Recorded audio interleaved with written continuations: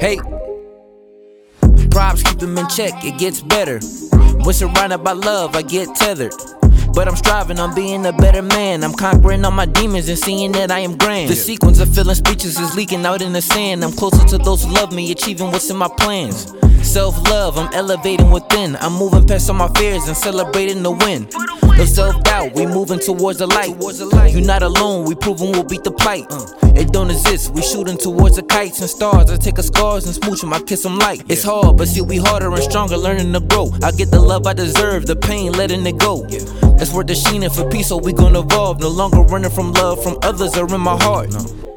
So when you look around, there are tons of resources talking to men about how to be a better entrepreneur, a better boss, a better investor, a better athlete, a better leader, and to improve their competitive edge to have that winning mindset.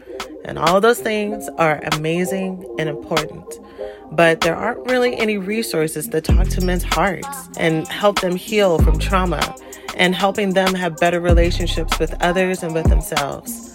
Men are expected to just know how to do things, to just naturally be confident, to just naturally know how to be emotionally available, but then being penalized for having too many emotions. In my years as a therapist and now as a love addiction, trauma, and relationship coach, one thing I have seen for sure is that men also need a safe space to land.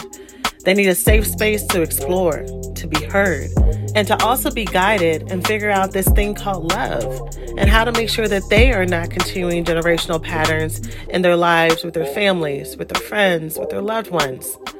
This podcast is intended to be a safe space for men. Space to not have all the answers ready, to talk about the wounds and how they've affected them, to talk about heartbreak, and to talk about recovery. To see how addictive relationships and practices are not the only way to feel better, and to find places where they feel both respected and loved. Follow along with us as we talk about themes of codependency, love and sex addiction, healing childhood and relational trauma, and increasing self-love and self-belief. This one is for y'all. This is for the fellas.